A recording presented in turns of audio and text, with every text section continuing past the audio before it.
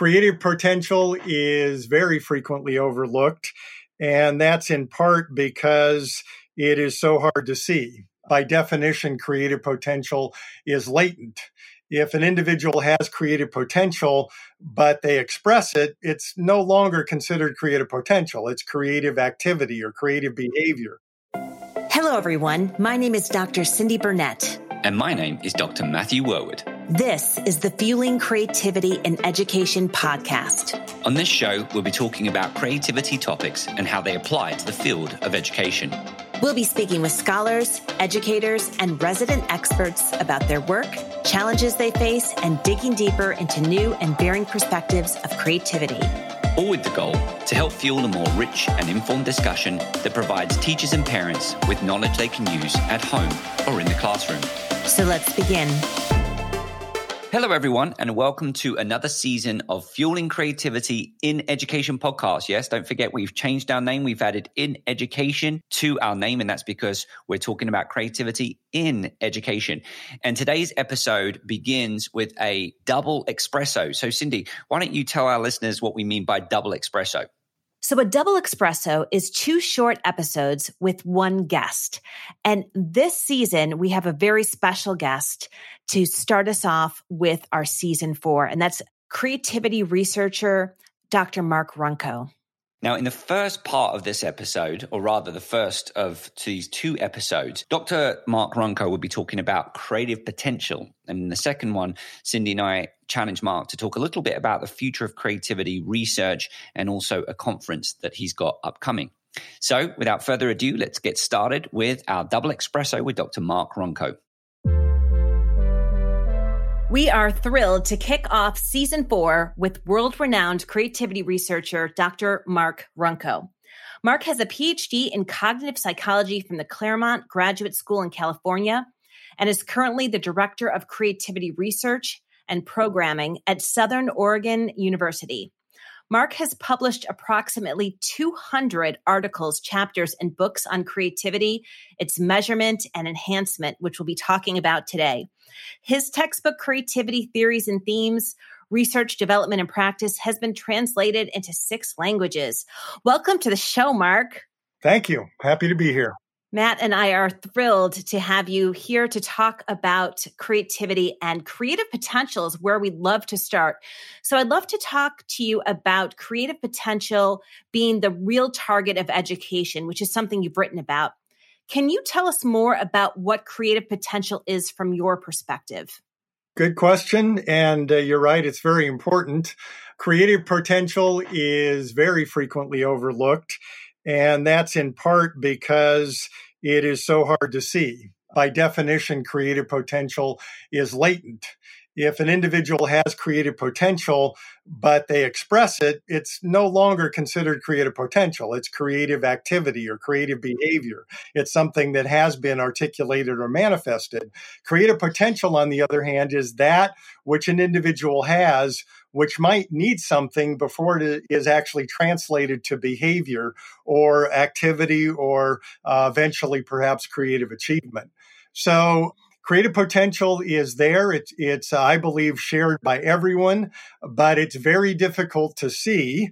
There are ways to infer that it exists, including some measures like divergent thinking tests, which get at creative potential. They indicate that an individual does have cognitive and emotional and attitudinal capacities and skills. Many people with creative potential do need something. They might need to value creativity more, so they invest more in it. They may need some strategies and tactics. They almost definitely need some encouragement. Probably some opportunities. So most students and most individuals with creative potential need something. And of course, that's where education comes in. So creative potential is that which allows an individual to think in a obviously creative fashion, and I'll refine that and get a little bit more specific and say it allows them to think in an original and effective fashion. But they may not use those skills or know how to use those skills. So it's potential rather than actual behavior. What I find fascinating, just keeping on this idea of what is creative potential, how I interpreted that, I'm sure ourselves right now and some of the listeners have been in that situation where we've been in a social context and someone has shared an idea, or we've been exposed to an idea, we've watched a film, we've seen a mobile app, and we say the words, oh, I thought of that. And sometimes we go and we reflect and we say, well, why didn't I do that? Why didn't I enact that idea? Do you think that there is a connection between those experiences that I'm sure we can all relate to and this idea of creative potential? There is.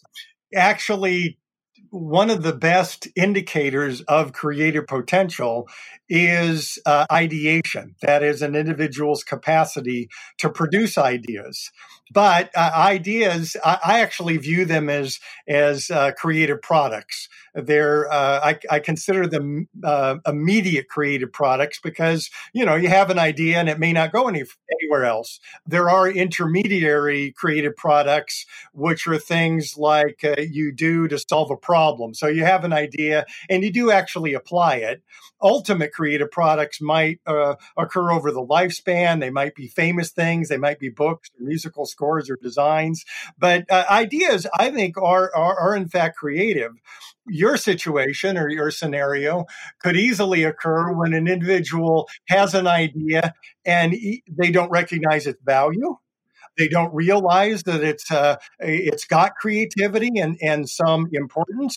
They may not know what to do with it. You may have an idea and that's just an idea. And I don't really know how to implement it or refine it and extend it and share it. So there are a couple things going on there, but really on a simple level, ideas are immediate creative products. They are creative, even if they don't go somewhere else. Now, of course, that reflects my theory of personal creativity, which is that creativity which an individual has, which may not be shared with anyone else. If they share it, it may become social creativity, which of course is the great thing. Unfortunately, the field of creative studies has shifted towards manifest creative behaviors, objectivity, in an attempt to be scientific, which is a great thing, but it's gone too far, such that now personal creativity, that creative things which aren't shared, are often dismissed. There are many creativity theorists who say that creativity requires social recognition. That's probably my least favorite part of what I read in the creativity research, because I don't think all creativity requires social recognition. I think an individual can be personally creative and not share it with anyone. And ideas fit in there. So I'm not quite sure I'm answering your question, but yes to ideas. No, you are. And I appreciate that response. And I think what that helped me clarify within the literature, it's this idea of building on these concepts of creative metacognition and creative self-efficacy, which are very close to what we as educators talk about anyway. The idea of self-efficacy, the development of metacognitive strategies that can hopefully help us realize our creative potential and engage in creative behaviors. Definitely. The self-efficacy can give the individual the confidence to move forward with an idea, even if they're not receiving social recognition and they're unsure of its value.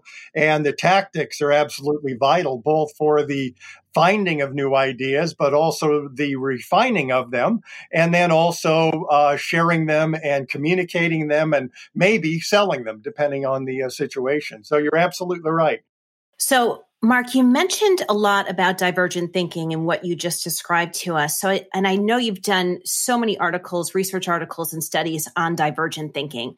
So can you tell our listeners how you view the difference between creativity and divergent thinking? And then how do you propose educators and parents teach divergent thinking to children? Divergent thinking is a form of creative cognition thinking, called divergent because an individual's thought process and perhaps their associations following one idea to the next is nonlinear. And that's where the divergence comes in. We often think in a linear fashion, which can be a very good thing, but we have the capacity to think in divergent directions and to move to ideas that we haven't really experienced ourselves, or to things which are possible but uncertain, things which are not really logical in a traditional way. So our thinking can be linear or it can be divergent. Both of them are very valuable, but divergent thinking allows an individual to find new ideas. If you're linear, you might be following what you've been taught.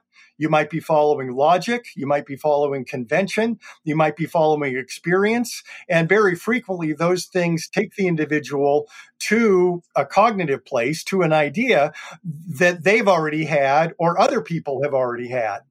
Divergent thinking, on the other hand, can take an individual to a new idea because it's moving in different directions. And sometimes those new directions aren't all that valuable or even all that original, but they're diverging off of the linear, traditional, conventional, logical path. So the ideas found through divergent thinking have the potential to be original.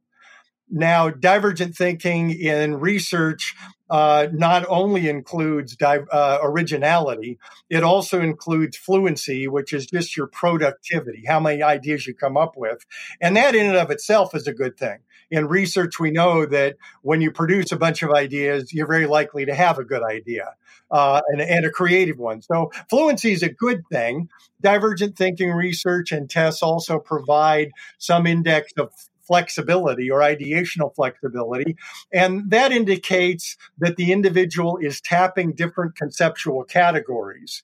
So if they're thinking about round things, if they're not divergent, they may think of baseball, softball, volleyball, soccer ball, ping pong ball, and all of these ideas are in one conceptual category.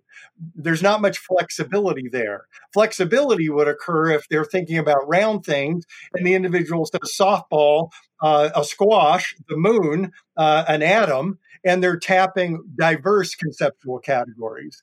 And that's good. In fact, theoretically, it's likely that if you're flexible, you will also be original.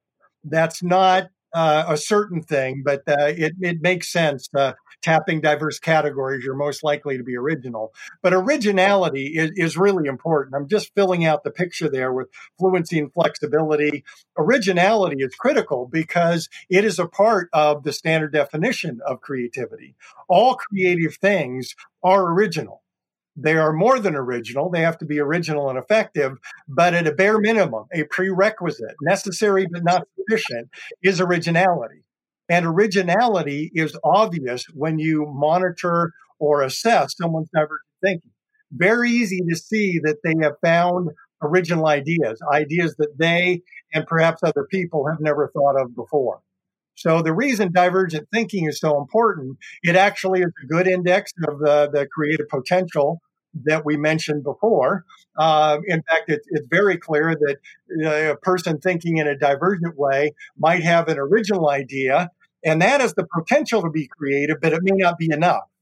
And that's true of all originality. But an idea might be original. It might need refining. It may not yet be effective. It may not fulfill other task requirements, including the second main requirement of creativity, effectiveness. But divergent thinking helps us to understand originality, where it comes from, and to assess originality. Your second part of that question, I believe, was about educators and support and enhancement.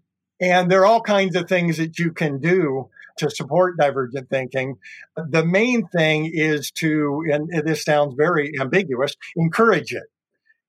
But I have to mention that because if you think of the schools, I don't think there's nearly enough encouragement for divergent thinking. Schools tend to emphasize convergent, linear, conventional thinking. We want our students to know the right answers. And I always ask my students to think back on their education and all of the tests they took and to think about how many of those tests were grading them on correct answers. and how many of them were giving points for originality.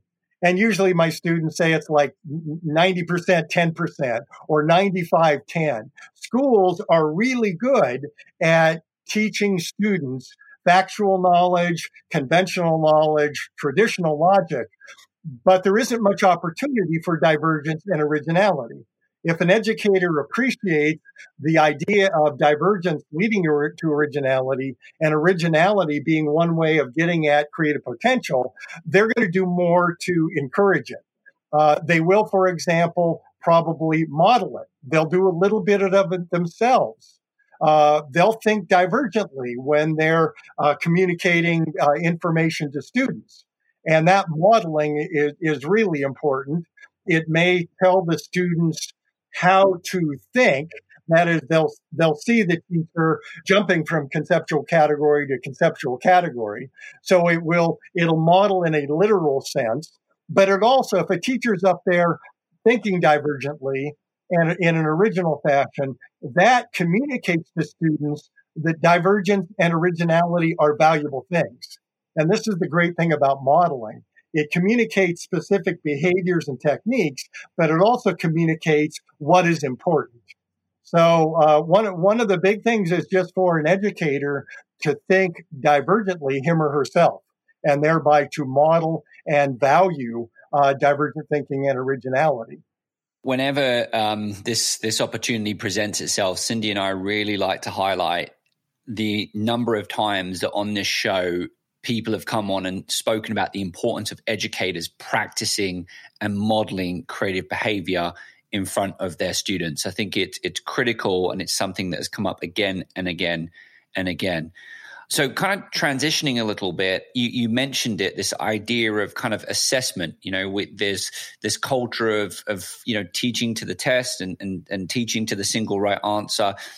Could you talk a little bit about your work around assessment? Do you think we are moving in a direction where teachers actually have a tool that allows them to assess for originality and creativity in the classroom? And therefore, could we get to a point where, yes, this is your math test and this is also your assessment for creativity? Well, I guess I've got to say yes and no. A math test, I'm glad you chose that, because math nearly always, 99.999% of the time, has a correct answer. Math is a very strict, and at the higher levels, it actually doesn't. But any case, and if you think about creativity and originality, this has been the difficulty in research and assessment forever. You give a math test and you know what you're looking for. You know what is correct. Now, a good educator, of course, will look at the method the student used, the process, and even if a student comes up with the wrong answer, if they use the right process, a point should be awarded. There should be an appreciation of that. And that does apply to creativity. Educators can look at the process. And this really takes us to an important part of education. And that is because educators don't only need to model. Modeling is only one of the things educators need to do. One of the things very high on my list, I summarize with the phrase tolerance. They need to tolerate originality. And there are a couple things here. One is just that, unfortunately, in the U.S., educators are usually faced with fairly large groups of students. It is very difficult to deal with originality in a group of students because you have a group of students. And you can imagine being in a classroom and having 30 or 40 students thinking divergently. The educator would by no means keep up with 10% of that. Every student would be going in a different direction. You could not possibly offer good feedback. So the educational setting makes it very difficult to appreciate originality. Even more than that, although related to that, is if a student is thinking divergently and coming up with an original idea, the teacher may not understand it. I'm going to pause because that's very meaningful. You may not see it coming. It wouldn't be on your curriculum plan. If it's really original, the teacher probably has not thought of it and may not understand it. Now, of course, good educators will pause and try and understand it or value the process that led up to that idea, even if he or she doesn't understand the idea. But think how difficult that is in a classroom to value creativity when you don't really even understand the truly original ideas. It just makes a assessment and education very difficult. Now, assessment, because we've been doing this for about 70 years at least, their methods have been developed and refined, and they're pretty darn good. In fact, it amazes me that some of the tests of divergent thinking actually have better predictive validity coefficients, predicting real world behavior than do IQ tests or grades. There's creativity research using divergent thinking tests with predictive validity coefficients of 0.55. And I don't mean to throw statistics out there, but that's basically on a 1 to 100 scale, like a percentage. 0.55. IQ and GPA are lucky to be predictive at 0.3. A good test of divergent thinking, if the criteria are correct, and here's the trick. If you look at real world creative activity, things in the natural environment that reflect creative ability, and give a divergent thinking test, you're going to see very high, very accurate predictions, much better than IQ or GPA. But you have to have the right criterion. The criterion, the real world creative behavior, has to be used in the research.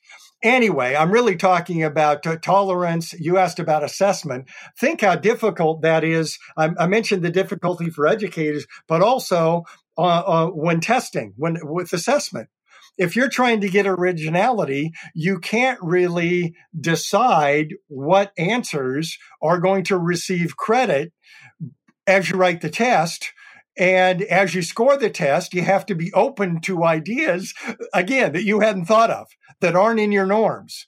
But that's actually what you appreciate, a new idea. You have to accept the fact that newness, that is originality, isn't sufficient for creativity, but it does indicate the potential for creative thinking. So educators and measurement people doing assessments can look at process and they can be open to originality, but they can't, like a math test, predict what is an acceptable answer and what answers are going to receive credit. Thanks, Mark. That makes a lot of sense. And I know from personal experience in using, say, the Torrance test of creative thinking, even taking the time to go through those measures and sit down with children takes an exorbitant amount of time to go through, especially with the little ones, because, it's a half an hour to do just one test. And to try to do that on a massive scale to identify the creative potential can be very challenging.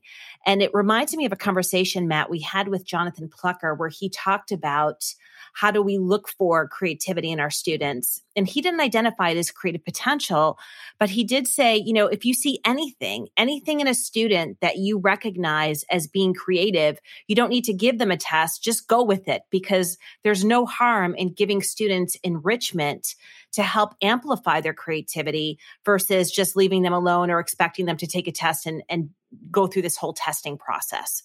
So would you agree with that? I do. And I'd add that if I'm going to make a mistake as an educator, I'd rather go in that direction than cut off that student or not appreciate what they've done that's original. So as an educator, I always think it's kind of like my golf game, which of course is all over the place. I'm a horrible golfer. But when I do line up a shot, it's kind of like, well, I can hit it over here, very low probability. I don't want to make that mistake. I'm going to hit it over here. It's not as good, good of a shot in the long run, but I know I can make it, and it's not going to get me in as much trouble. I decide which kind of mistake is the least is the best and the worst. And in your example, I would say that I would much rather appreciate a student for using a process that seems to be creative and comes up with an original idea, even if I don't understand it, and maybe it's not all that valuable. I'd much rather make that mistake than cutting off a student who has a potential original idea. This podcast was produced by Creativity and Education and in partnership with Dads So that concludes the first part of our double espresso with Dr. Mark Runco. Please join us for the second part where Mark Runco will talk about the future of creativity research and also an upcoming conference on creativity. My name is Dr. Matthew Werwood. And my name is Dr. Cindy Burnett. This podcast was produced by Creativity and Education and in partnership with dadsforcreativity.com. Our editor is Sina Yousefzadeh.